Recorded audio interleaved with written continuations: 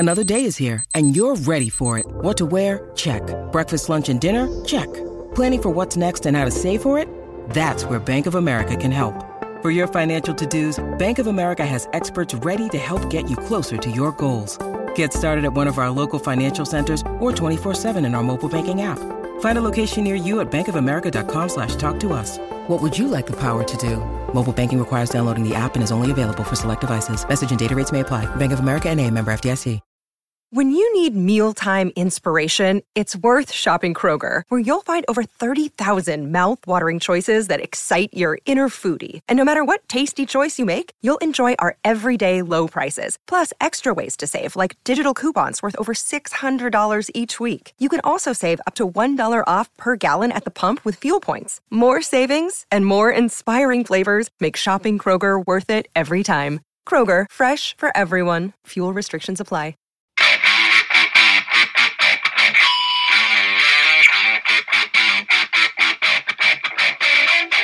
Hey out there, rock and rollers. Welcome to episode number 120 of the Ugly American Werewolf in London Rock Podcast. Brought to you by me, your host, Mac B. the Wolf, and I will be joined, as always, by my co-host and partner in crime, Gary Action Jackson. And no, I'm not in London anymore, folks. Was there for about 3.5 years.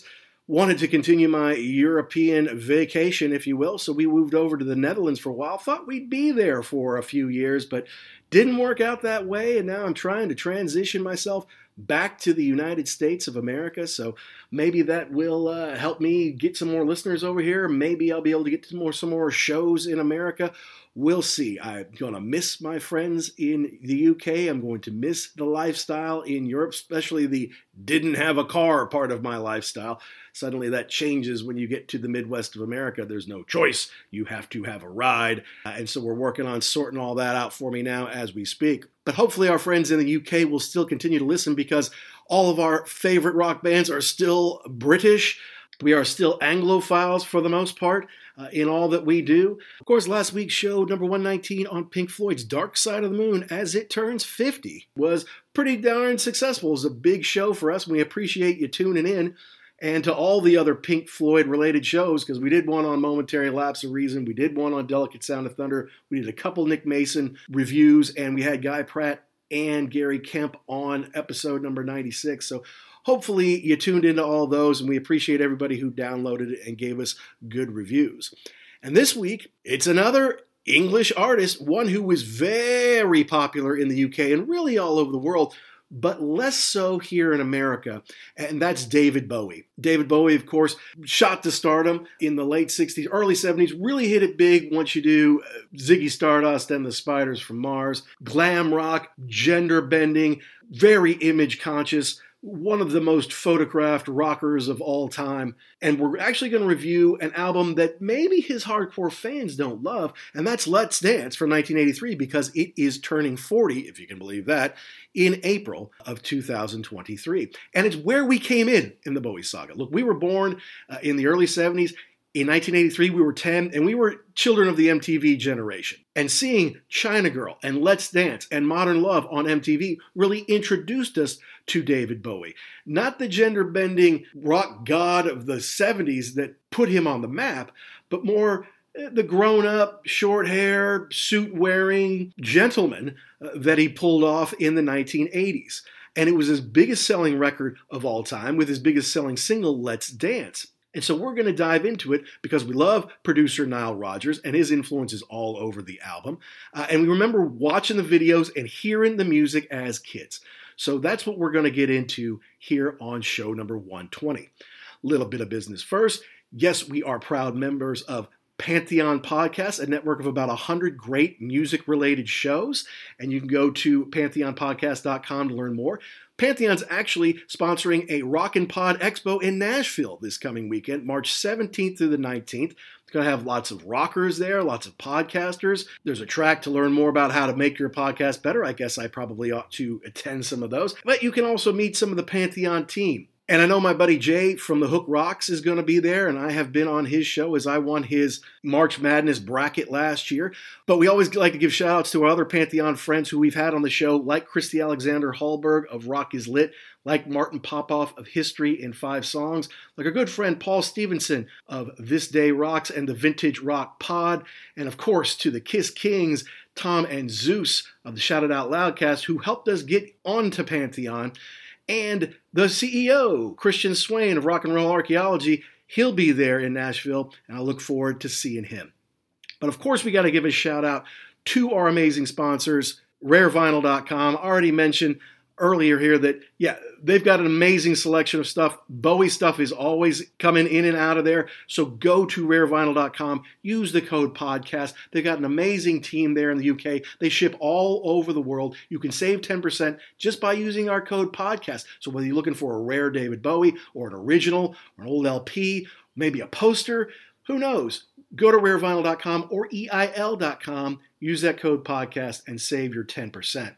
But back to Bowie, yeah, because of his gender-bending stuff, I think that probably turned off a lot of the working class people or some of the folks in the flyover states here in the U.S. But you know, to those who like to experiment, those who are avant-garde, those in the LGBTQ community, he was an icon, a legend. Now, this album, Let's Dance, kind of added to that legend in a way because it made him a huge pop star and a superstar in the 80s.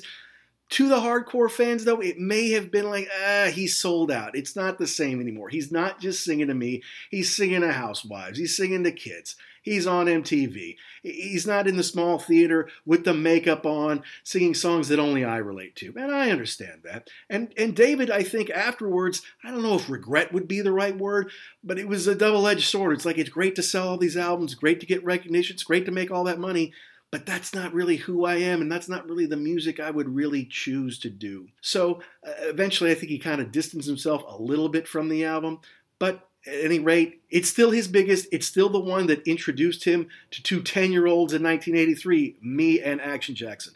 So we're going to go track by track here on David Bowie's Let's Dance, right here on The Wolf.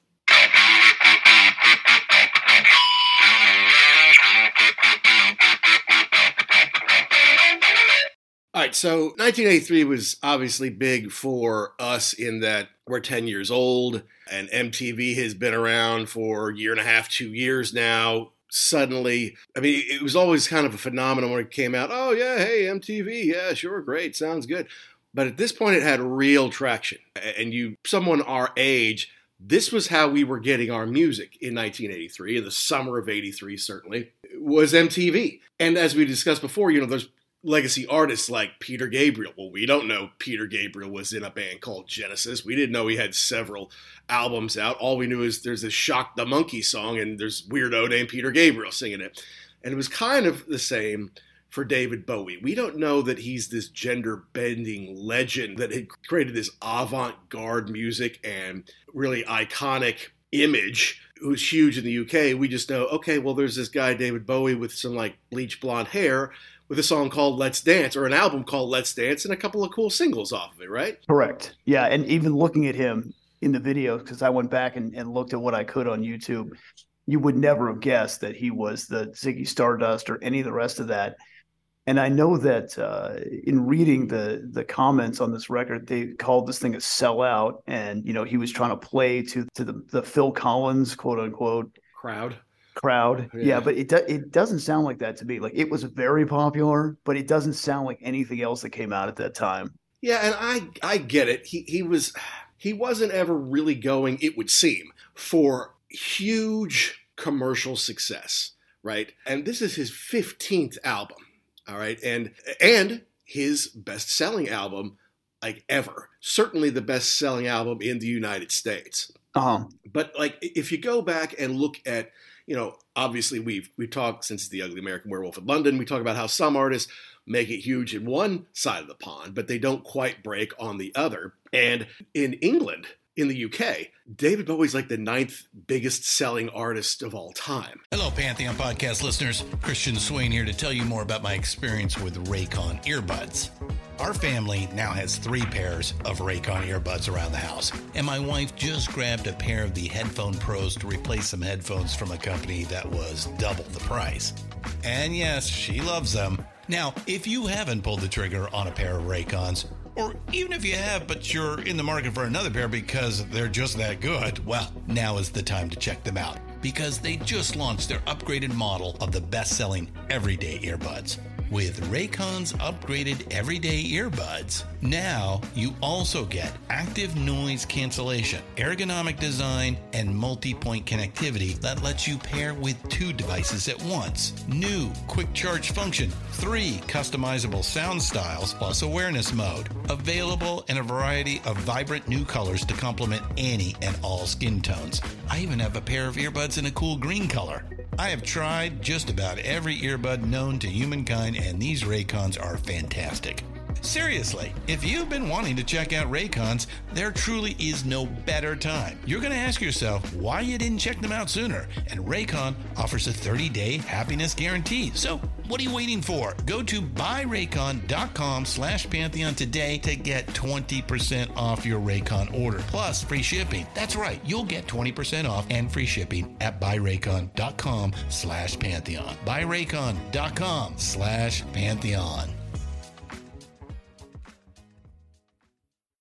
Whereas in America, he doesn't really scratch the surface. I mean, he has gold records, he has a couple platinum records, and this one was huge for him with his platinum singles and stuff like that. But he never was trying to be all things to all people. He was always being a little niche and pushing boundaries of art and style and image and music. Like Lou Reed in the early to mid-'70s, like his buddy Iggy Pop, little gender-bending thing. And so I'm like, all right, well, then obviously that'll play well in New York, that'll play well in LA, but there's the big bit in the middle. We're like, oh, what's he wearing? What's he looking like that for? But I'm like, most of England is like, get away from London, and most of England is like that too. So his success is, especially in the 70s, so his success is interesting to me in the UK. I don't know. I think that in the United Kingdom, they may be a little more open to that privately. You may put a suit on during the day, go to your, banking job or whatever. But yeah, no, you like to, I think that you like to get a little freer perhaps in your spare time, or you look at somebody like that. And you're like, man, I wish I was brave enough to do that instead of wearing my blue or gray suit every day. Yeah, maybe so. And coming out of World War II, and then through the 60s, all of a sudden everything's in Technicolor. And this is a guy who is kind of taking advantage of that. It's like, you're not just buttoned up, keep calm and carry on, stip of her lip, old boy, kind of thing. You can look however you want to look. You can change that. It doesn't just have to be the same old norm. And he gets a lot of credit for that, as he should. He also basically came out more than 50 years ago and said, I'm gay. Now, I would say he was bisexual because he had a long relationship with one of the most beautiful women in the world in Mon. But, in the early 70s, there was no LGBTQ plus. There was just, big swipe with a brush, you're gay. It's like they didn't really get the other things. Just like you're not just like the normal, what the church and the government and your parents tell you must be. So, I think he deserves a lot of credit for that. But, I guess that probably made him a hero and an icon in some parts of society, and not a pariah, but kind of like an arm's length weirdo to other people, I guess, Well, you were saying about how, he was much bigger in Europe/England than he was in the United States. And I was thinking to myself, I remember Let's Dance, and then from there working it backwards to his other catalog. But did he really sell that many records? Throughout his lifetime, Bowie sold roughly 140 million records worldwide. That's no joke. This dude was huge. Way bigger than he got credit for in the United States. Well, exactly. That's the way I see it. But, I'm a 10-year-old kid in America. I don't know anything about all that stuff. All I know is there's this guy on MTV, and he's got some kind of cool videos, and the songs are obviously hits, especially the first 3. It's kind of interesting that there's really only one song on the record, because there's only 8 songs on the record, and he released 4 singles. And 3 of the 4 singles, the B-side was a song off the record. So basically every single song except for one was released as a single on this. So that's kind of a big deal, if you ask me. I mean, it means everybody at some point had exposure to mostly all of this record in one fashion or another, and it did well. And I think this was kind of a very strange time for Bowie in his life. I didn't realize that when Lennon died in 1980, like it really affected him. Like he just disappeared. Like he canceled his tour. What tour was it? The Scary Monsters tour? Right. And just basically went back to his house in Switzerland, which doesn't sound like it's bad at all. And basically just kind of became a recluse for, like, he was working in his home, but he wasn't really doing anything record wise. And then he wanted to come back and decided to hire Nile Rodgers, who puts his pants on one leg at a time and spends the rest of the day making diamond selling records. Yeah, Nile Rodgers is the man, and I think he's like, all right, well, I got to get Nile Rodgers in here. Yeah, no, you're right. John Lennon's murder, and of course he did Fame with John in the 70s, and they were buddies. I think it really did affect him. It really affected him in a big way. The Scary Monsters and Super Creeps album, which came out in 1980, included Ashes to Ashes and Fashion, which were fairly big hits for him. As it always did, it kind of went into the top 10, went to number 1 in the UK, went into the top 10 mostly all around the world, at number 12 in the US, but it didn't sell that well. I think it went platinum in Australia, platinum in Canada, platinum in the UK, but no designation in the US, and it didn't sell off the charts. Then that happened, right? Then John Lennon's murdered. And he's like, okay, I'm going to make some changes here. And so he did some soundtrack work. He played the Elephant Man, I think, on stage for a while and tried his hand at acting. Of course, I guess the first time I really remember seeing him acting was in Labyrinth with a very young and beautiful Jennifer Connelly back in the day, which is not too long after this. It's maybe 3 years after, yeah. So it's like he still continued to have some radio hits on most every album. He also released some greatest hits albums that did fine in the UK but didn't do anything in the US. He worked on the Cat People soundtrack with Giorgio Moroder, and we'll get to a song off that here later. But then, he decided, all right, I'm going to go ahead and try something. He lines up Nile Rodgers, who is a genius producer, songwriter, heck of a guitar player as well. But this is the first album Bowie does not play instruments on. He's just a singer. So it's almost like he's just a crooner, and it's like almost like Motown, like just bring the singer in and we've got all the musicians ready to kind of back them up. It's also the first time he doesn't have any musicians on the album that he didn't use, at least one on the previous album. So it's a completely clean slate. It's been a few years and he's going in a totally new direction now. Which makes sense if you're going to do that, because you don't want you want a new sound. You don't want to go down the same road. And, at some point in time, you just want to tell people what to do. Like this is what's happening. It's not really a band. You've got Bowie, who's writing all the music. You've got Niall, who is the producer. He also plays rhythm guitar. And I think he pretty much served as like the musical director. Like he told everybody what to do. Absolutely. I think Bowie went and banged out the vocals in like 2 days, which is amazing. Is that and right? Yeah, he just said that. That's what I read. Okay. And the whole thing went really quick. And he just said, "Yeah, I'm the singer on this one. Everybody else can play the music, and I'll come in and sing, and that's it." Well, he's living in Montreux, Switzerland, and he's buddies with Freddie Mercury, who also lives around those parts. Has a statue to him there, if I'm not mistaken. And so he did do the Under Pressure song with Queen, and I think it was 82, right before this. So, all right, so now he's going for a little bit of commerciality, a little more R&B, maybe put a little bit of funk in there, if you will, and obviously Niall can help with that, but maybe a little less experimental than he was in his 70s days. And I think that's where you start to get the critics. I mean, look, anytime a band or an artist and sells gold or platinum, like there's a contingent of hardcore fans who love them. They don't want them to necessarily break out. It's like they think other people should know who he is, but they don't really want them to, because then they lose this cool thing that they know about and nobody else does, right? But they also don't want them to change, even though Bowie's constantly doing different things and reinventing himself. Certainly his image is different all the time. But because it became popular, hit the radio, it went double platinum in the US, I think a lot of the hardcore fans, not unlike Metallica fans with the Black Album, or REM fans with maybe Green or something like that. It's like, oh, we liked it when they were this small thing that only we loved. Yeah. I hate that everyone else loves it. But, and you sold out, you know, this is it. You're done. Look at you on MTV. You don't look like a girl anymore. You look like a dude. What's that about? I'm like, well, he is a dude. I don't know what you want from him, you know. And he's looking. Look at the cover, right? He's got like boxing gloves on, with his shirt off, you know, ready to be tough, ready to do something different. You know, I wonder if that is one of the things that kind of hampered him in the United States, is the fact that he did gender bend and mess around and everything. But the other thing was, we've talked about this before, in the United States, you can only be one thing. And he was a very successful musician, a very good looking dude, like strikingly good looking. Mm-hmm. And he also wanted to be an actor. So it's, you know, again, you can't be more than one thing. So forget it. We're only gonna accept you as one thing. Yeah, and the fact that it looks like he has two different colored eyes is off-putting to some people. Up. You know, he does it. It's just one has a much bigger, you know, pupil or whatever. They're actually the same color, but you know that freaks some people out. You know, I don't know.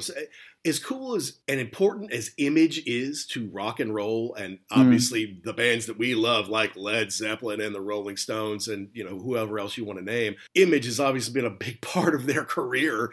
Sometimes people get a little too wrapped up in that, I feel like. And honestly, I think in the U.S., to the majority of the population, that's to Bowie's detriment, because it's like he's just Image, and he's just avant-garde for avant-garde's sake. He's not making rock and roll. He's not making, you know, power chord, hard rock. He's doing odd, artsy things. And again, that will always appeal to a niche, but will never make you super mainstream until you get Niall to take your vision and make it pretty cool and funky. Mm-hmm. And I guess Niall thought he was going to make Scary Monsters too. Mm-hmm. And then he's just said, no, we're going completely hard right turn on this.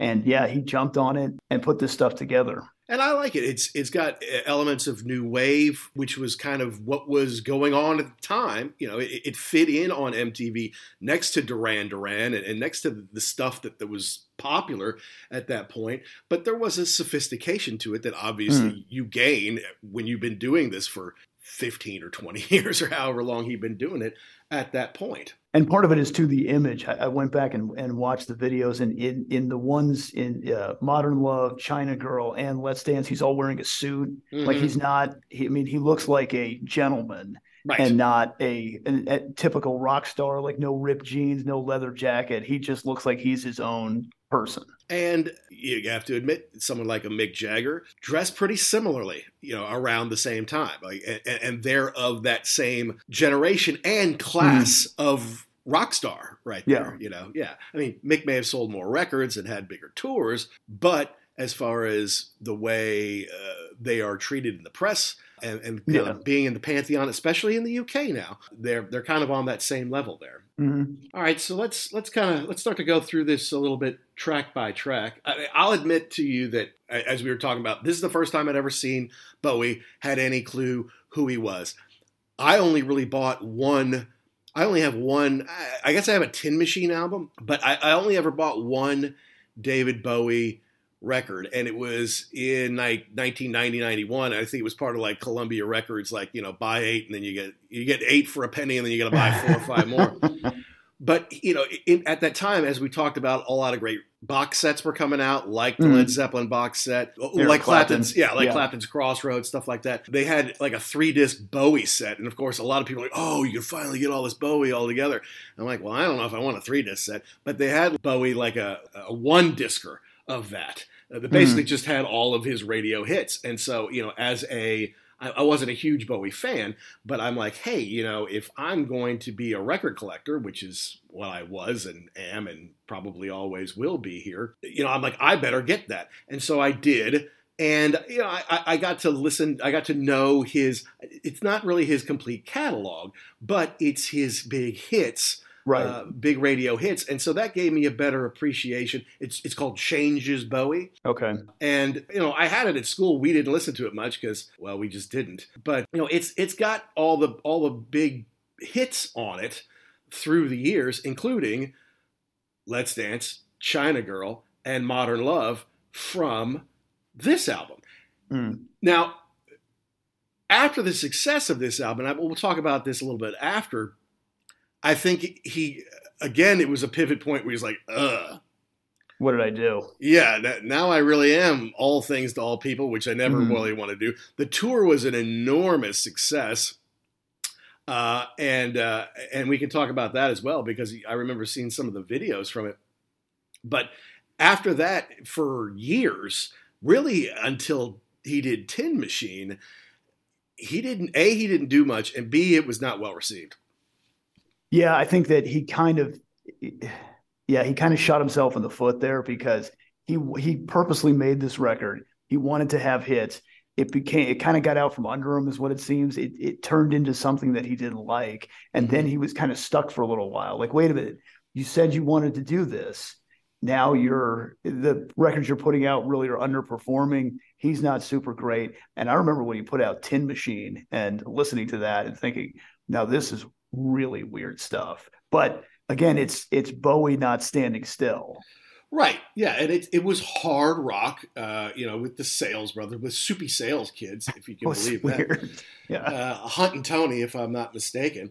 And Reeves Gabrels on the guitar, who, that Eddie Van Halen used to like to use a drill on his guitar. Yeah. Reeves used to like to play with a vibrator. Well, which is another way to get some interesting noises out of it. I remember him writing for Guitar World magazine or something like that, like talking about that. I'm like, oh, that's interesting. But again, give him credit for reinventing himself. And, and then that's hard rock. And when he did it, was kind of when hard rock and then grunge was the thing. So he's kind of reinventing himself in a positive way there, or at least in a way that kind of translates, I guess. Yeah, and I think a lot of the grunge people, including Trent Reznor, really go back to Bowie as somebody who they drew a lot of inspiration from, just being an artist and making music for music's sake.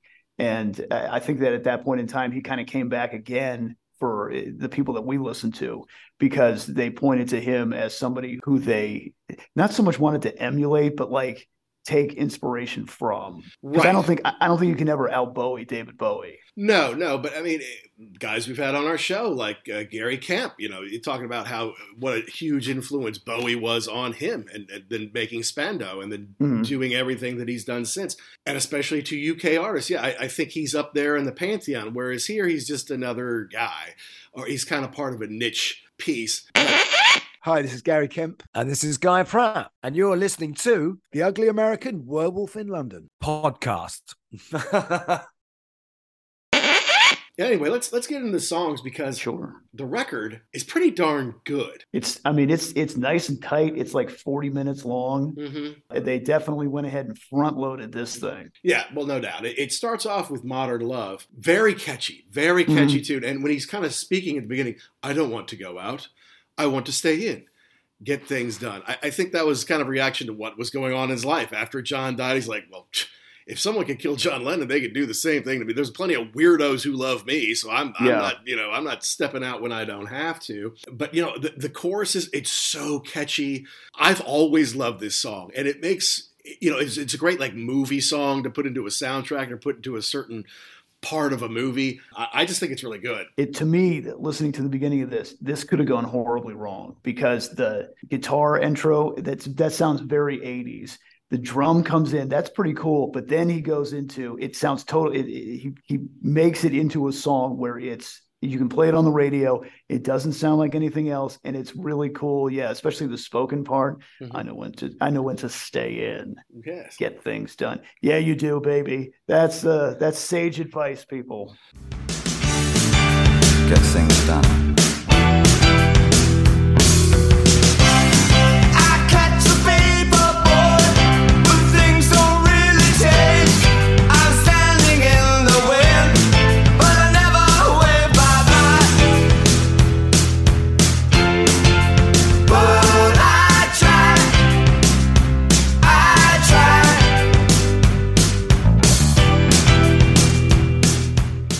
Yeah, and the choruses, and the but I try. I mean, so catchy. I mean, the She-Wolf doesn't really know anything about David Bowie, but I put this on. She's like, "Oh, I love this song." Yeah, and just there's a groove to it. The saxophone is awesome, and it's it's the call and response. Modern Love, and then Modern Love. I know this. I can sing it back to you. Yeah, exactly. It talks about real life that people can relate to. It's not talking about being a star man. It's not that, it's something about real life. It's relatable. You're right. The sax is good in the video, which is basically a performance video from the tour. The Serious Moonlight Tour, which is a line from Dance. Yeah. It was his most successful tour ever. I mean, selling out arenas and stuff like that. But the video is kind of funny in that he's got a suit on. He's got his bleach blonde hair. He's doing his dances. You can see his backup singers doing God and Man behind him. Yeah. What I thought was interesting about the video is someone hands him some flowers.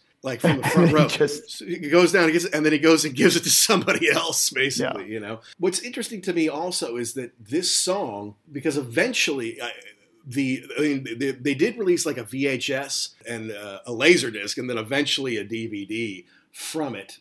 And it was the last song. I mean, it's the way he wrapped up the concert each and every night. But it wasn't originally on the CD that they released of the live bit of it, which didn't come till a long time later. Here we go. It didn't come out till 2018. So this was recorded in 83, obviously, and then it's like Young Americans, Fame, and credits. It didn't have Modern Love on the album. But if you get the DVD or the video, back in the day it would have been VHS for us, it is on there. It's how you wrap the show. And it's the video that we'd seen on MTV when we were kids.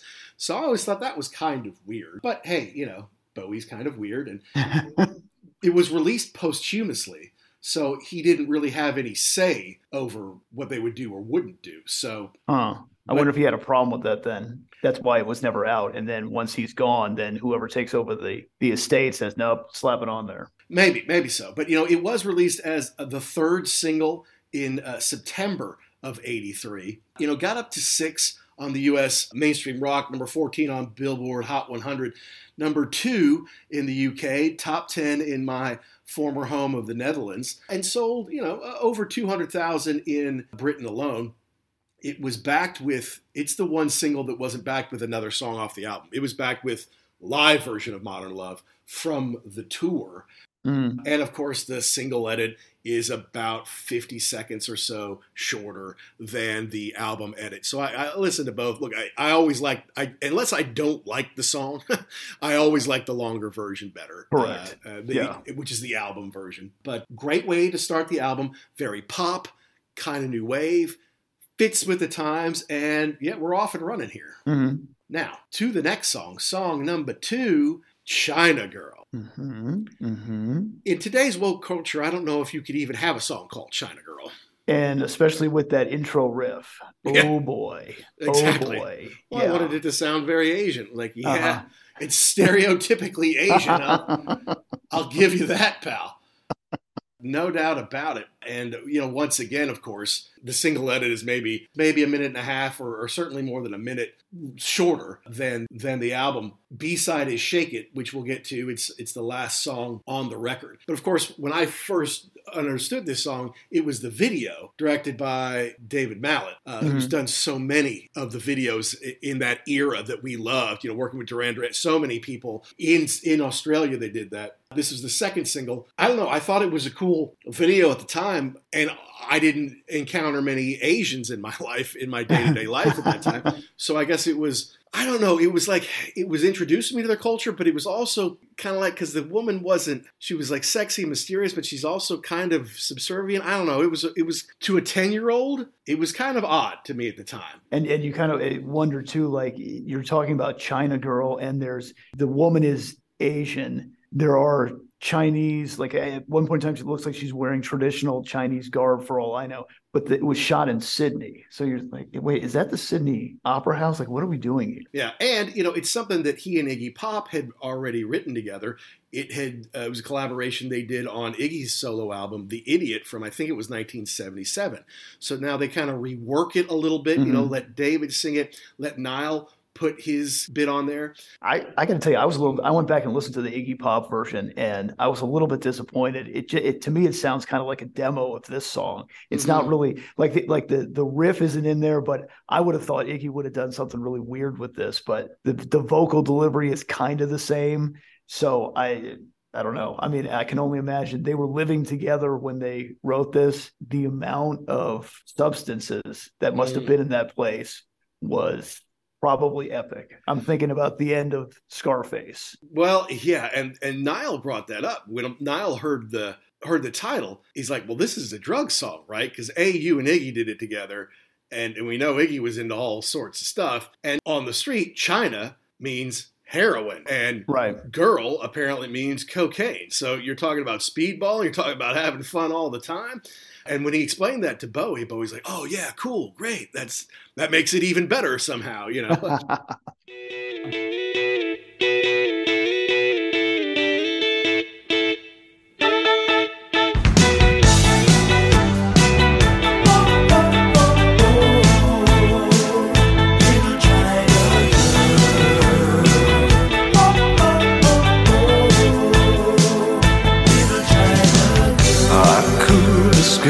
This feeling with my China girl, I feel a wreck. But yeah, the video was shot in Australia, and then at the end it kind of had that Here to Eternity vibe with them like in the surf or whatever. Okay. But it did win the MTV Video Award for Best Male Video that year, which I wouldn't say it was surprising necessarily, and that's an interesting category. Male video, I assume they had a female video. I assume they had a group, duo, or band video. I'm not sure. But it was a big hit. It was number 2 in the UK, number 3 mainstream rock, number 10 on Billboard, number 2 in my old homeland of the Netherlands. Did very well all around the world. You can hear Niall's guitar on it. You can hear Stevie Ray Vaughan on there too. I guess we haven't talked too much. Stevie Ray Vaughan, who of course we love, he was an amazing blues guitar player. He was unsigned at the time. I guess he played the Montreux Jazz Festival, and Bowie saw him and said, okay, I'm going to get him on here. So he's on 6 of the 8 tracks on here. Sometimes he stands out, sometimes not so much. You can hear him on this one. Yeah, and I think that I would like to go back and talk to the 10-year-old me about this, because I always felt like there was something I couldn't put my finger on that was cool on these songs, and I think it was Stevie Ray Vaughan. And it's interesting, yeah, Bowie saw him and was apparently just blown away and said, we got to use this guy. And Nile Rodgers was like, yeah. I mean, he kind of sounds like Albert King. Like, what do you want? And Bowie said, no. He's got this. He can do this. And he really doesn't play Stevie Ray Vaughan, in quotes, guitar on this. But right. it's a little bit different. It's a little bit funky, and it elevates these songs to a different level for me. Yeah, you can pick out his tone. And it was years later when I was listening to Let's Dance, and I heard his guitar part in there, and I'm like, well, God, if that doesn't sound like Stevie Ray Vaughan. And then I went and looked it up, like, sure enough, wow, he had Stevie Ray Vaughan before we had any clue who he was, So David was like that. He could pick out talent. Now, Carmine Rojas was on bass for most all of this, and Omar Hakim was on drums, and Omar's awesome. I mean, he's so good, and he's worked with Niall on other things. Niall was reluctant to use Bernard Edwards and Tony Thompson, the greatest, or one of the greatest rhythm sections of all time, because of their drug use. I guess they did, because, I mean, you're right. Maybe Bowie laid his vocals down in 2 days. The whole album only took 17 days. It was like something a new band would do, like in the early 70s. Like, it took him 4 days to make the first Black Sabbath album. Yeah, there you go. But he was reluctant to use them. They did come in and do some stuff, not on this song, but we can get to that. But I think it's a good one. Yeah, no, this is a definitely good song. And Vaughan was supposed to be on tour with Bowie, and he wanted Double Trouble to open for them, but he was told no. And why? Because of drug use. Because of drugs, yeah. And then Stevie said, well, I didn't like him, playing because in the Let's Dance video, there's a solo. It's obviously Stevie Ray Vaughan's tone, if you know what to listen to. But in the video, David's playing it on the guitar, like basically miming his parts. He's like, oh, I didn't like that. That's why I wasn't on tour. No, SRP. You were not up to stuff. And he told you so, and he kicked you off, which is too bad, because it was a huge tour, and that would have really been a big deal for Stevie Ray Vaughan, but things happen for a reason, and it all kind of tended to work out for everybody on that. But, big hit for him. Is it politically correct? Would it fly today? Maybe not.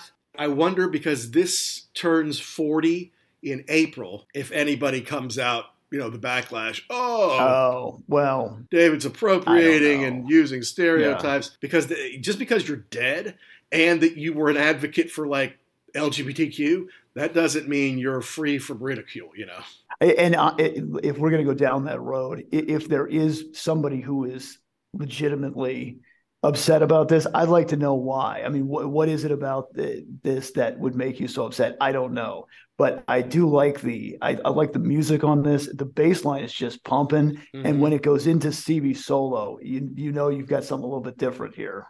Absolutely. Then the third track is the title track, Let's Dance. Huge hit for him. Biggest single he ever had by far, not even close. And you can hear Stevie Ray on the solo really, really well. The video to me is more memorable than the China Girl video because it's basically a couple of Aboriginal kids, I would call them, maybe teenagers or early 20s, trying to make their way through society in Australia. And you see David singing Let's Dance in what looks like a little, hot iron shack out in the middle of the outback out there. So it's like, this is kind of legit Australian video. But some of that Aboriginal stuff went over my head as a young kid. Now it's pretty striking and it's pretty obvious. I didn't really know much about Australia or the native folks from there.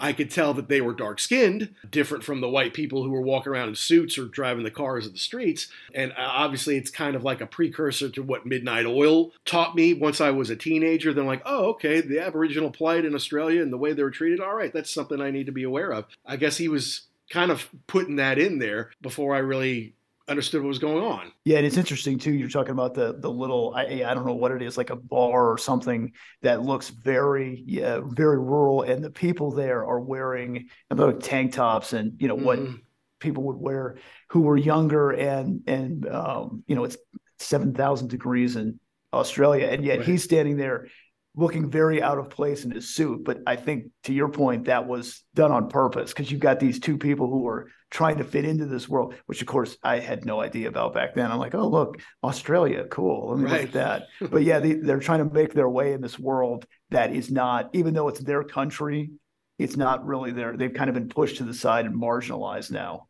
Yeah, and when I went to Australia, God, how long ago was that now? God, 15 years ago, something like that. I read books about it and stuff like that. It's amazing how, like, in America, obviously, all the slaughtering and screwing over of the Native Americans is pretty well documented. There's lots of books. It's in history books. There's movies. There's all sorts of stuff. And there's still plenty of Native Americans around to remind us of the nasty stuff that we did. But a lot of stuff about what happened to the Aborigines is really swept under the rug. Like, they don't study it as much. And, it's like, oh yeah, there's somebody who studied that. You could talk to somebody about that. And then she's like, oh yeah, well, kind of a revolt happened. It was put down, whatever. It's like, no, tens of thousands were killed. But because it's so remote, and it took so long for news to get from one place to the other. Plus, where's the news going? Back to England? Did England care about? They're not just murdering the Aborigines there. They're murdering Native people on every island in the Pacific and the Caribbean and in Africa and India. That's kind of their thing. So it's like, do we have to document every time we murder indigenous people? Can we just forget about it for once? That's all we'd ever talk about. Yeah, that's because it's all you ever do. But back to the song. Yeah, it starts off kind of in an interesting way too. You get that kind of the acapella, like you think this might be like some kind of 50s song, and then boom, it turns and kind of becomes its own animal.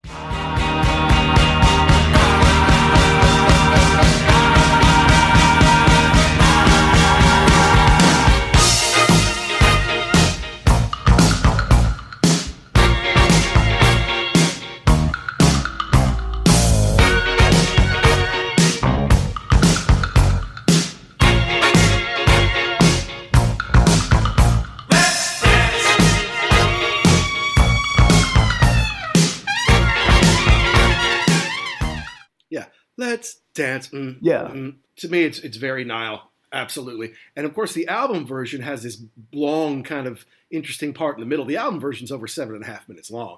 The single's just over 4. So they cut out a ton, but it was the stuff they cut out was very album oriented, very album deep track kind of thing. But it went to number 1 all over the world. I mean, there's basically nowhere it didn't go number 1 or very close. Well, I was going to say, I remember Modern Love. I remember China Girl, but Let's Dance was in very, very heavy rotation on MTV. Heavy duty rotation. Yeah, no doubt about it, man. I mean, all the time on there. And let me see here. Let me get back to the charts here, because this is just fascinating to see where all it went number 1. Okay. I mean, basically all around the world. 2 in Australia, 2 Austria, 1 Belgium, 1 Canada, 1 all of Europe, 1 Finland, 2 France, 2 Germany, 1 Ireland, 1 Netherlands, 1 New Zealand, 1 Norway, 1 Spain, 2 in South Africa, 1 in Sweden, Switzerland, UK, US Hot 100, US Hot Disco.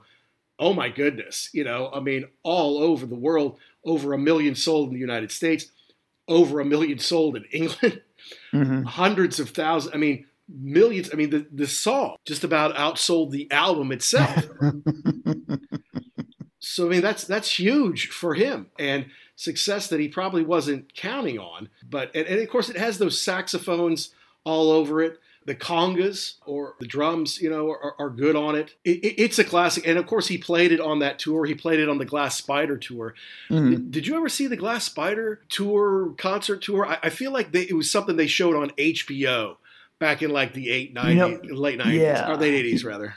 Yeah. And it was funky. He had the big spidery looking thing in the back. And I can't remember. I think Charlie Sexton was on that too, and I thought he was pretty cool at that point in time. So yeah, that was a kind of a departure. But I you're right. I think they did make a big deal of that when it came out. Yeah, and I mean, like you said, the tour kind of had that big spider. It was like the set became a big deal because around that time, the Stones were doing their big Steel Wheels and Urban Jungle tour. Pink Floyd had done their huge Delicate Sound of Thunder tour.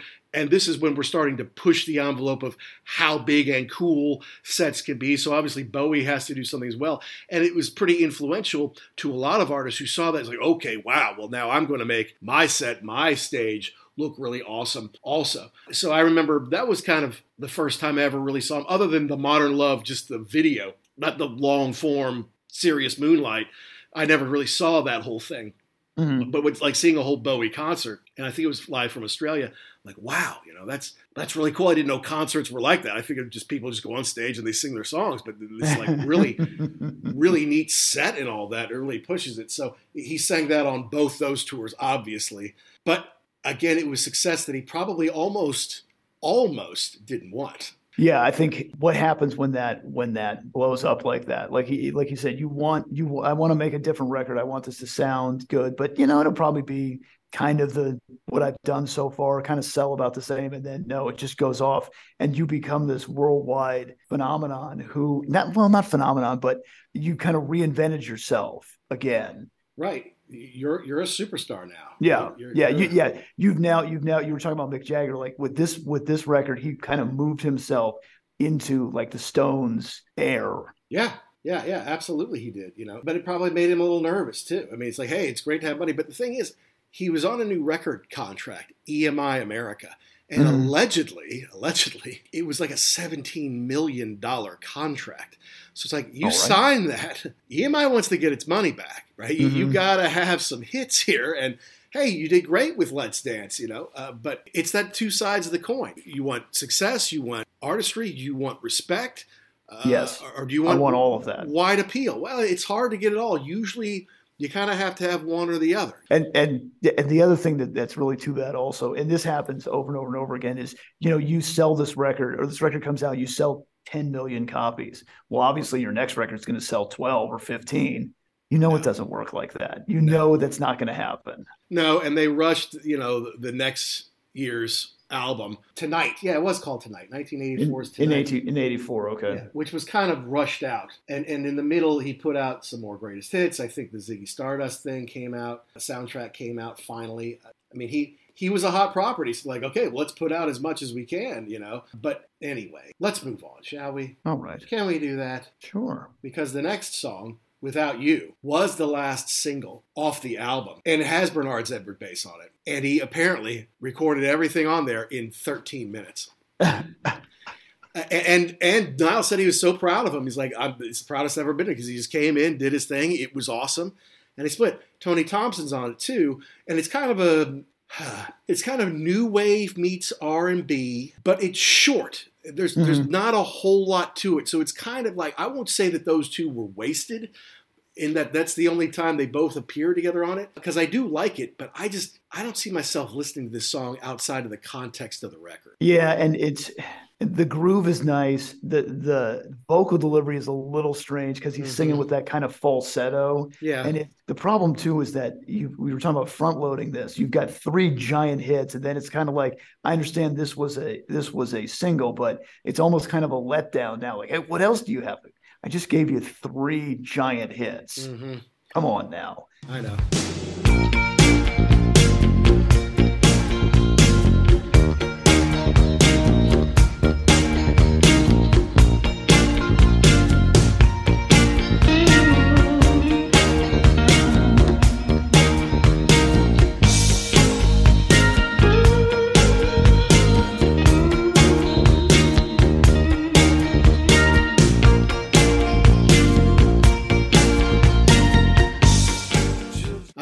I know. You're right about that. I like it, but again, it's so short and there's not much to it. I wonder if it was one of the last ones done. It was backed with Criminal World, whereas Let's Dance was backed with Cat People Putting Out Fire. We'll get to that. It was the first single off the album, Let's Dance. Without You is the last one, released in November of '83. And it's probably like, hey, we've had all the success with the album. Let's see if we can kind of push it a little further. We've had 3 top singles. Let's see if we can get a 4th. I don't think Without You really went anywhere, certainly not in the U.S. I don't ever remember hearing it. I mean, I remember hearing those other 3 songs very distinctly. A lot, yeah. Yeah, no, not at all. Not at all, So it's not a bad song, but again, it's just kind of brief. And considering the heavy hitters that are on it, it's kind of like, well, is that it? Kind of thing. Well, and that is it for side 1, which is the way we would have listened to it back in the day on cassette for me. Even back then, I thought albums were big and too easy to scratch. Plus, you could take a cassette, you could put it in the car, you could put it in your Walkman, you could put it on the stereo. Love cassettes. Yeah, and that was my problem too with records, is that you're right. The cassette, it was much more portable, and you didn't have to I didn't have my own record player. Like there was one, we had a stereo in the house, but it's like, are you going to listen to what? Like, nah, I just kind of want to do my own thing. And right. Yeah. You don't really know. You need to know what I'm listening to right now. Exactly. And so because I moved back to America, to the Midwest, I was forced to buy a car. Haven't had a car for 4 years. Loved not having a car. But suddenly I don't have a choice. I have to have a car. And with it, cars are so fancy these days. And when you get a new car, you often get something like you'll get Sirius radio for 3 months for free in an attempt to then get you to subscribe to always have it. So I'm like, all right, and I think his Channel 25 was like classic rewind, 70s and 80s. It even says there, the cassette era. And I'm like, yeah, this is where I grew up, in the cassette era. Another side note, Pantheon Podcast, of which we are a proud member, is sponsoring the Rockin' Pod Expo in Nashville this weekend, March 17th and 19th. I'm going to try to slide down there for a day. So if anyone's going to be down in Nashville that Saturday the 18th, hopefully I'll see you. But one of the DJs on that channel, Sirius 25, is Mark Goodman, one of the original MTV DJs. Say, speaking of MTV, yeah. Yeah, and there was a great interview with Mark Goodman and David Bowie that you can find on YouTube when Goodman's interviewing or whatever, and then Bowie kind of grills him on why doesn't MTV play more R&B? Why don't they play more black music? It's very white faces all over MTV. And I think Goodman was doing just the company party lines like, well, we're afraid, in the Midwest and the flyover states, people don't want to hear that kind of stuff. And Bowie's kind of like, yeah, that's nonsense. You got to play it anyway kind of stuff. So you can look that up. But Goodman is apparently going to be at Rockin' Pod Expo talking about MTV being, more than 40 years old and what it was like to be there. And I think Ricky Rackman and Matt Pinfield will be there as well, some older VJs from back in the day. But I'd, of course, love to corner Mark Goodman because he was there at the Budokan for Asia in December 1983, man. So we'd love to get him to talk I got to about imagine that being, I mean, because there's only, what, 4 of them at the time? The original MTV? There's 5, yeah. It gave you the opportunity to do all kinds of different things. Like, you know, you were talking about like Ricky Rackman, like he pretty much just did metal stuff. Right. And Pinfield did the kind of the grunge, alternative, but, yeah. Yeah, back then it's like, you know, I'm talking to David Bowie and in 5 minutes I got to go talk to Ozzy Osbourne because I'm the only person here and I've got to do this. No, it's Mark Goodman, Alan Hunter, my man, J.J. Jackson, your cousin. You're correct. Nina Blackwood, and everybody's favorite, the young ingenue, who's still very, very cute. Right? Martha Quinn. Mm-hmm. Mm-hmm. I heard that like she was a student, like in college. I can't remember which school, but like in New York, doing communications. And someone's like, you know, they're doing this thing, music television. You ought to go down there and interview. Like she was literally 21 or 22 years old. And she went down there and nailed it. And like, okay, yeah, you want to be on MTV? Sure. Because like J.J. Jackson, you can tell, had been a DJ for a long time. He had that killer DJ voice. I think he was a music industry columnist too for like the LA Times or something. Like he had been in the business for a while. Yeah, like the rest of them were fairly young. And I feel like he was like, they were in their 20s, but I feel like he was in his 30s. And super cool, awesome dude, great voice. Mm-hmm. But anyway, that's just a little sidebar there. I am very hopeful I get to meet Mark Goodman. Who knows? Hi, this is Jim Cregan, and you're listening to The Ugly American Werewolf in London. And they're just the best. All right, let's get into side 2 of this, because this is... Okay, all 4 singles were the 4 singles off the first side, right? So now we get to side 2. There's 4 songs, most all of which were B-sides at one point or another. And we start off with Ricochet. Now, this is kind of a cool song to me. It's a little bit off beat. The beat's just a little bit off, but you can tell that people who liked Bowie's experimentation in the 70s, you could tell that this is one they might have gravitated to on the second side. Yeah, I think this one is definitely the outlier for the rest of the record. But I think you're right. It is kind of a wink to, hey, I'm still David Bowie. Come on now. I'm not going totally pop. Yeah, the beat and the lyrics are off. It makes it kind of hard to listen to at the beginning, but once you get through it a couple of times, it does work in the context of the song.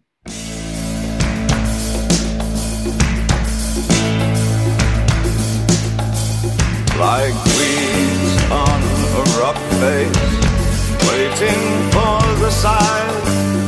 Ricochet, ricochet. The world is on the corner, waiting for jobs. Ricochet. Yeah, it's a little proggy, if you want to use that term, but it does have an odd beat. There's some experimental talking throughout, and then there's backup singing throughout. You can hear horns throughout. I think it fits the times. I think if you're going to experiment in the early 80s, I think this actually makes sense. It fits with the times, but you can't tap your foot to it, really. No, right. This is a nice kind of backside of the record track where, I mean, let's face it, probably most people that bought this, did you even get to the backside? Probably not. Like you just rewound it and went back to track 1. Right. And this is the only song on the record that did not feature as an A or a B-side single. This is the one, and probably because it's a little weird. And then, in the middle, it's not the end of the world. When the music stops in the middle, you hear it's not the end of the world. Ricochet, it's a little odd, I didn't really listen to this as a 10-year-old. I probably would have thought, God, this is weird. Yeah, back then. I can appreciate it now. It's kind of cool. I give him credit for doing it. But yeah, again, are you going to sing along to it? You're not going to dance to it. Right. And not when you want to listen to in the car. But I'm glad that he did it just so it wasn't totally commercial. Yeah, not just pop R&B kind of thing. No, it's cool. So yeah, credit to him, props to him. Wouldn't be my favorite. But the thing is, I doubt it's anyone's favorite. I bet for some people who really like the experimental stuff that he did in the 70s and the Berlin years and stuff like that, I bet they do actually like that one. Right, that's what they're going to tell you. Well, you need to turn the record over and listen to Ricochet. That's what it's all about. Yeah, stop listening to those pop things and that MTV garbage, the stuff that went to number one all over the world.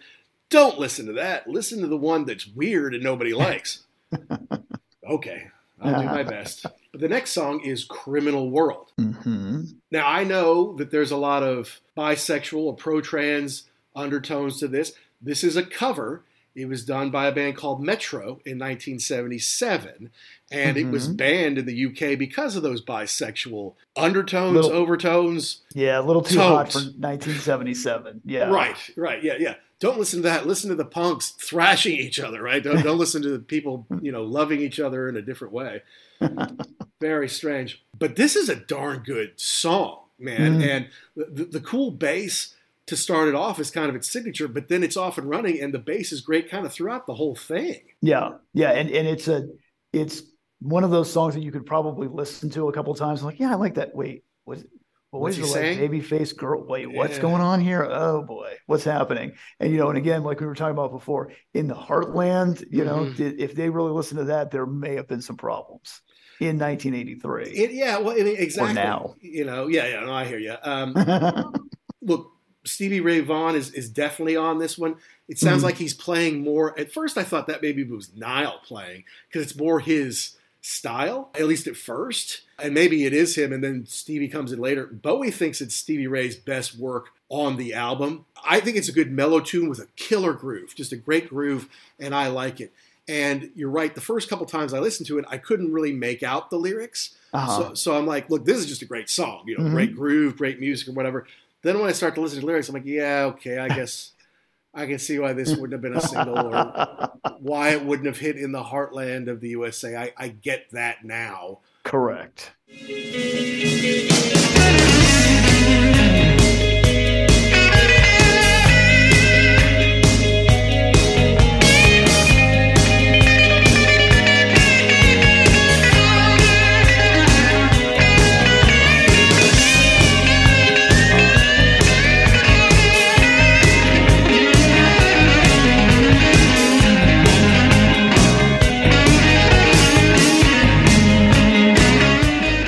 But see, that's kind of subversive in that, like, we're going to make you a great song because you usually can't hear the lyrics the first time except for maybe the chorus. There's a big shout along. You're just getting into the song. Like, the music is what grips you and pulls you in. It's like, okay, this is good. And then you take a closer listen. If you are part of the LGBTQ community, that was probably a great surprise. And maybe you already knew it from the Metro version, maybe not. You're like, oh, that's cool, But then for what would you call me, a breeder or a normie? I don't know what I am, but I know I'm boring. And on that spectrum of things, I'm like, oh, okay, yeah, I see it. It doesn't bother me now. I don't know that it would have bothered me back then, but it's probably one you wouldn't sing along to a whole lot with your buddies at that, You would definitely get some strange looks if you were singing along in the car with the windows down. With the buddies, yeah, I know. Yeah. With your friends, absolutely. Which is too bad because it's an awesome song. Right, and I think he might be right. I think Vaughan's guitar work on this is just phenomenal, start to finish. But this is a really great solo, and it kind of adds to it too because he's got like kind of the soft delivery of the vocals, and then boom, they hit you with that solo. Yeah. And definitely Stevie Ray does some good work on that. But to me, he's even better on the next song, the Cat People Putting Out Fire song. Now, this was also kind of a remake that he had done the year before. I guess there's a horror picture, Cat People, that came out in 1982, starring a young Nastasia Kinski. Correct. Annette O'Toole, a couple other people who you would know. And it was a remake of like a 1942 or 40s film, Cat People. I never saw either one of those films. I saw this one. Oh, you did? I did. I think it was one of those, like, it's Halloween time and, let's watch a horror movie or whatever. Very strange. However, like you mentioned, Nastasia Kinski is in it, so that's a plus. Yes. And I remember at the end they had the David Bowie song. I'm like, okay, that's interesting. This is, I think, a better version of it with Niall's hands on it. But unfortunately, the theme of this is something I try not to do, but I end up doing it all the time. You know, when he's talking about putting out fire with gasoline. Well, you did it again, didn't you? Yeah. Oh, someday you'll learn, but probably not. I just couldn't keep my mouth shut. Exactly. Just bite my tongue and say, you know what? Just let her think she's right. Let her think what she's saying makes sense. You know, and that's fine. But you're right, no, because I listened to the. So was it like a end credits kind of song? Yeah, correct. Okay. Yeah, and I remember watching the end credits. This was, and I only ever saw it once a million years ago, thinking, well, that was a really weird movie, but hey, cool, David Bowie at the end. Right. Yeah, no doubt. So I did not see the movie, but I did listen to the original version. And yeah, it's a little more spare. It doesn't have as much to it. Bowie's vocal style is a little bit more up front, maybe a little harder, if you want to call it that way.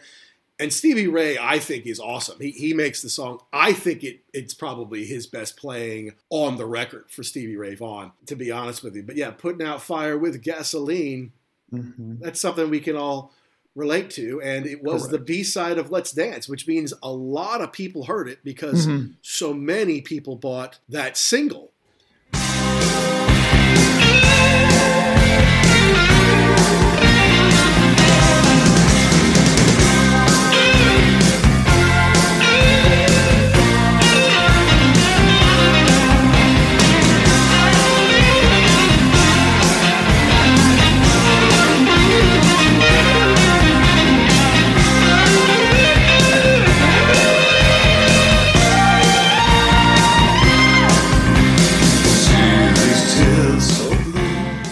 Hey, the film may not have been a blockbuster. I think it did end up making money. Horror films, you can make them dirt cheap, and then there's this certain number of people who will always see them, right? There's just these horror film fans who kind of go out and see everything.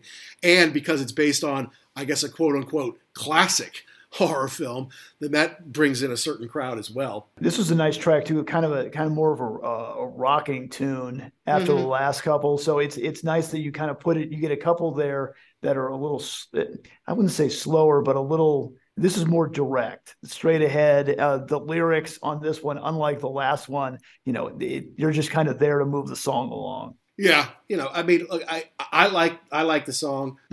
Still don't have any desire to see the movie, to be honest with you. Not for everyone. Your evaluation is fine. I trust what you have to say on that. And then you wrap up the album with "Shake It." This is kind of funky now. This feels much more like Nile than David. I feel like Nile probably ought to get a co-write on this. Yeah, I was thinking about that too. Just the whole album itself, because he was talking about, I think they were talking about Let's Dance at the beginning of it, and how Bowie had one idea, and then Niall said, well, hey, how if we do this? Let me make something up. So how he doesn't get writing credits on this is a little head scratching to me.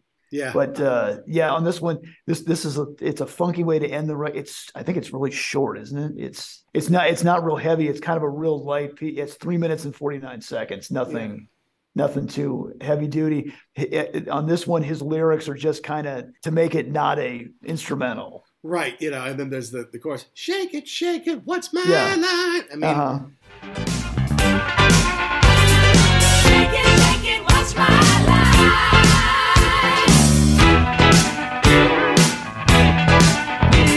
Sitting on the flagstone, talking to a faceless girl.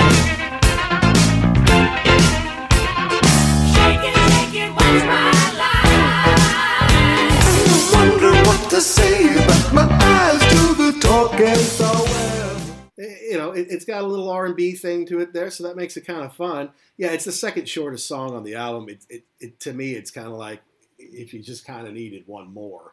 Right. It's cool that it's different. It's different for Bowie, but I don't love this.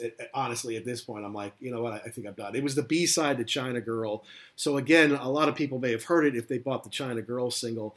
But the album's kind of odd. And to me, especially as someone who came to this when they were about 10 years old, it's the tale of two sides. The first side, I would listen to all the time. The second side, I would probably never have listened to. Honestly, never have. And if we'd had the LP, wouldn't even have to flip it. Right. To be honest with you. It would be very clean on the second side. That's right. That's right.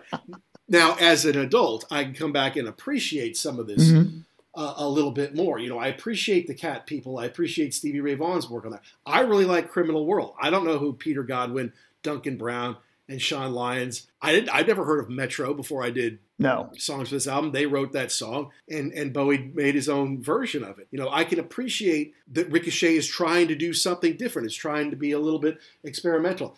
To me, Shake It just doesn't fit on the album. It's not a bad song. It's different for Bowie. It's kind of in Nile Rodgers' realm, I feel like, more than Bowie's realm.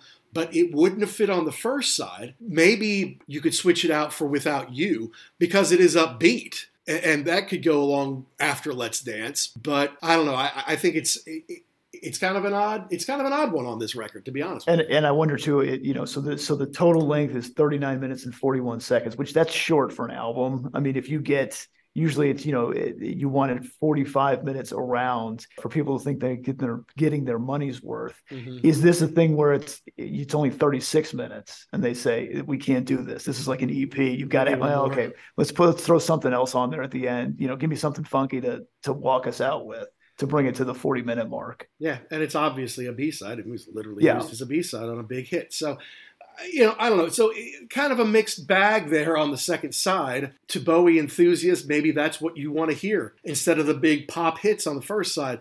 It's just, it imprinted on me the pop stuff as a kid, and it's in my brain, and I like those songs, and they're very catchy. So to me, that's what it's always going to be, is that first side of the record. But to the real Bowie fans, maybe they like that second side a lot better. It would be interesting to talk to somebody who was a diehard Bowie fan, who's maybe a little bit older than we are, that came into that from listening to the 70s stuff, to get their take on it. The other thing too is you were mentioning how Bernard and Tony Thompson were not in the best shape at this point in time. And so Nile was a little bit hesitant to use them. Had they been in better shape, this would have probably just been a Chic record. Maybe. Because he would have used everybody, and it would have been like Chic featuring David Bowie. Yeah, you're probably right on some level there. Yeah, or it would be like, when George Harrison needed to do a tour of Japan, he just took Eric Clapton and his whole band. Right. Like the same band that I saw Eric Clapton play, in the third row in Cincinnati on the Journeyman tour. He's like, okay, yeah, I want to do a tour. Yeah, you people, all of you. We'll just take you to Japan, kind of thing. But you can't deny the success of this. I mean, over 10 million worldwide, double platinum in the USA, platinum in the UK, 5 times platinum in Canada, and number 1 and top 5 all around the world. I mean, number 4 on US Billboard, number 1 in the UK, 1 in New Zealand, 1 in France, 1 on the Dutch chart, 1 in Canada, 1 in Australia. Big, big, big hits for him. And he was nominated for a Grammy, I think. Okay. For album of the year. It just, it happened to be up against Thriller. So that didn't work out for him. But still, you sell 10 million records, you get nominated for a Grammy, you sell millions and millions of singles, you win an MTV award. But see, then he's not this avant-garde guy in a theater. Now he's this huge star in arenas, maybe even stadiums. And he's like, the people who are buying this album are the same people buying Phil Collins albums. They're not really listening to what I'm saying so much as they just want a hit to tap their feet to. And then that started, although he did a very successful tour for the album, Serious Moonlight, and the Glass Spider tour was also very successful. The albums he did in the 80s after this were what they call a low creativity period for him. Not popular among his hardcore fans, and did not sell very well. Yeah, I don't really, what were the singles off the next one? I think Blue Jean or something was off of that one. He failed to recapture the magic, I guess, but I don't know. I think at that point in time, he was kind of lost also. I think he wanted something that he maybe didn't really want. And then when it blew up on him, I'm sure everything was great. The money was great. But, like you were saying, I don't know who these people are that are coming to the shows. The places are so big. It's just this sea of faces. I don't know. Yeah, no, and I was loving The Alien. Yeah, I don't even know that song. Blue Jean was on that Changes Bowie disc that I had. That was the last one, but it didn't sell super well. The album Tonight, it just didn't. I think it kind of went up in the charts at first because, oh, hey, David Bowie's got a new album, the answer to Let's Dance, and it's just a year later, and it did go platinum in the U.S., but it was like it wasn't Let's Dance 2, basically, right? And then the next one, which was Never Let Me Down in '87, again, it charts well. It goes gold here, it goes platinum in Canada, but it's like, yeah, he's really kind of starting to fade. And I think he did the Glass Spider tour, again, very successful. I thought it was cool to see it on HBO, but then he's like, God, what am I doing? I'm not this huge pop star. I'm not, it's like, I don't, and I think he was saying, it was Reeves Gabrels of Teen Machine. He's like, David, what are you doing? And he's like, I don't know what I'm doing. I really don't. I mean, yeah, I'm out making money and I'm playing my shows, but I don't know if this is who I am. And then that's when he shifted gears and created Tin Machine. He's like, okay, no, we're coming back. We're taking the David Bowie name off. I'm going to do something a little harder. It's going to be a little different. That Under the God song was a big hit for them, and it was kind of cool, And again, you talk about Trent Reznor being influenced by him. Yeah, that's absolutely where you can see the beginning of Nine Inch Nails right there, the Under the God Tin Machine thing. But you were talking about too, like about that time, but when he did Labyrinth, and it was not. My little sister loved that movie, and I just remember thinking, now what is David Bowie doing in this movie? Like it's a movie for kids, and he's a big rock star, and what is going on here? Very strange. But it's also. But it was also like, but is this for kids? Because it was kind of weird and dark at a lot of the times, I mean, I think when you look at it now, like it fits in. He was a good choice for that. But I just remember thinking, this is not. I mean, again, it goes back to you can't be more than one thing. Stop it. Are you a rock star or are you a movie star? I can't take this. Well, I thought he was awesome in the picture. I mean, I could watch it today and say, look how good he was. And plus, he sings in it, but he's playing a weirdo, and he's.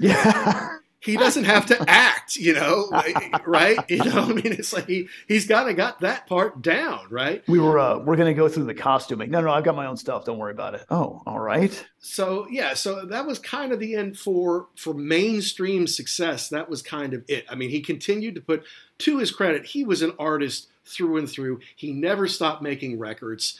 After Tin Machine had their run, he released an album in 93, 95, 97, 99, 2002, 2003. I mean, he just kind of continued to work. It may not have been stuff that I knew a whole lot about or was following or, hit the radio stations where I was listening to it. The Next Day, which was released in 2013, was huge for him. It went gold and to number 1 or 2 all over the world. I didn't know a whole lot about it, to be honest with you. Wasn't following him at that point. But it just shows that he could continue to reinvent himself. He could continue to do his own thing. And because of the success of this album and the 2 tours, he could afford to kind of do whatever he wanted to do. Right. I think that even though he was doing stuff that was a little bit strange, I mean, I take Tin Machine out because I think that was a totally different animal. Mm-hmm. You knew he was going to play the hits, when he went on tour. So you could, maybe I'll sit through some of the stuff as long as I hear Let's Dance. Well, and he didn't tour a ton. After that, I think he had one huge one at the end of the 90s, but it's not really one. And he built it. It's like, okay, this is it. This is the last time I'm going to play all my old hits. So if you want to hear the Changes record, you want to hear all the stuff that you love, just the radio stuff, this is it. Because either I'm not going to tour, if I do tour, I'm just going to play stuff that I want to play. I'm not kowtowing to huge artists, audiences. And so, again, that's an integrity move. Like, I'm not just doing pop stuff because I don't need the money. And then when he did want to raise some money, he did Bowie Bonds. Do you remember that? Okay, no. Now the thing is, you sell the rights to your songs to some big music publisher, right? And then they have the rights. Yeah. That's going on all over the industry right now. In the early 2000s, and I was in investment banking at the time, he did Bowie Bonds, where basically he sold the rights to his songs in exchange for tens of millions of dollars right now. So he was kind of a groundbreaker in that. I don't think a lot of other people followed his lead. Like now artists are selling to BMG or to whomever, to Sony, to whoever is going to curate and take care of these songs and make the money off of them. That was a chance for okay, this independent organization who can collateralize my IP, I'll get the money right now. And then you can take it and bonds can go up and down, or it can pay, a certain percentage out in mailbox money to the holders of these bonds. I thought it was interesting. It's kind of groundbreaking. I don't know that it really took off because I didn't see too many other people do it. Yeah, I don't remember anybody. I mean, you telling me this, I've never heard this before, and I've never heard anybody doing it after that. Even though now the deal is now everyone's selling their catalog to the big music companies. Right. I mean, that's exactly what's happening now. So, hey, you know what? It's your music. You can do what you want with it. You want to keep it. You want to sell it. And some artists are going one way, or some artists are going the other. I feel like most that are at the end of the road here, they're getting into their 70s. Like, I can get what? You can give me $100 million? Okay, yeah, give me $100 million, and I can give that to my family without them having to fight over, no, I want the songs. No, I don't want the songs. Well, I want these songs, but I don't want those. Okay, we're not dealing with that. We're just we're going to get rid of it, let them curate it. It can continue to make us some money. Like Stevie Nicks sold all but 20% of her catalog. So, yeah, she got a big chunk of change, and then she can still get mailbox money from it, too. Right. Look, and she's on tour with Billy Joel. Did you see that? They're doing stadiums, Billy Joel and Stevie Nicks together. I did see that. Yeah, that's insane. And Billy Joel still does, I think he does once a month or something at Madison Square Garden and sells out every single performance. Of course, yeah. So that's interesting. I mean, I'm not dying to see that. I've seen Billy Joel. I've seen Stevie several times with Fleetwood Mac and as a solo artist. Maybe if they came to town, I would take my daughter if she wanted to go, but I'm not going out of my way for that. Never saw Bowie, and I guess at this point, never will. Yeah, unfortunately, it's too late. I was going to say about Billy Joel, if you're looking for real estate, apparently do not buy a house anywhere near his in the Hamptons, because to get from his house to Madison Square Garden, he takes a giant helicopter, which lands on the front lawn. So just kind of an annoyance every once in a while, just let you know. Okay, well, I'll look in a different part of the island when I'm looking for my Hamptons mansion.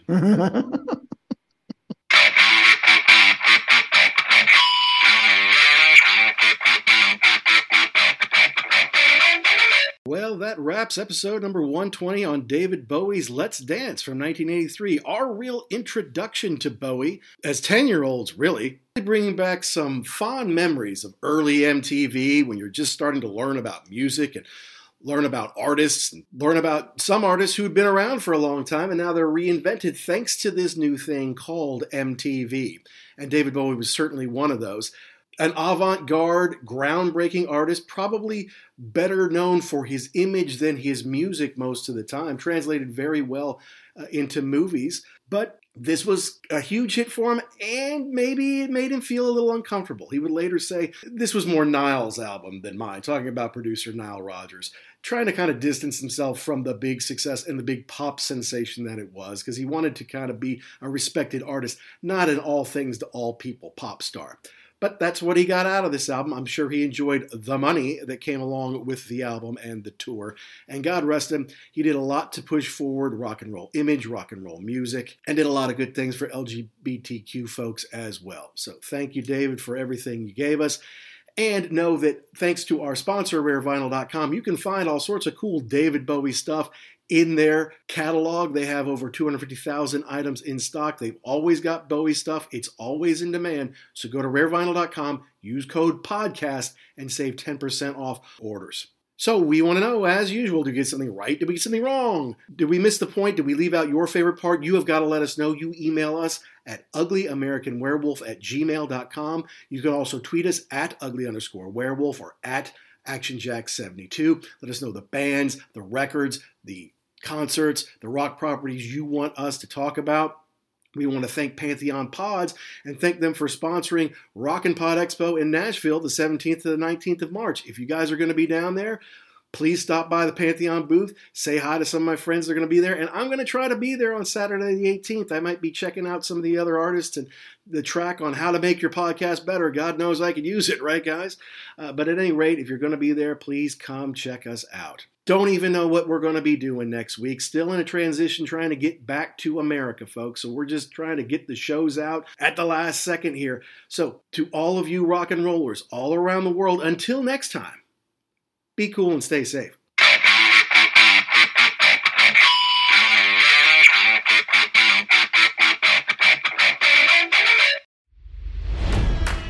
It's NFL draft season, and that means it's time to start thinking about fantasy football.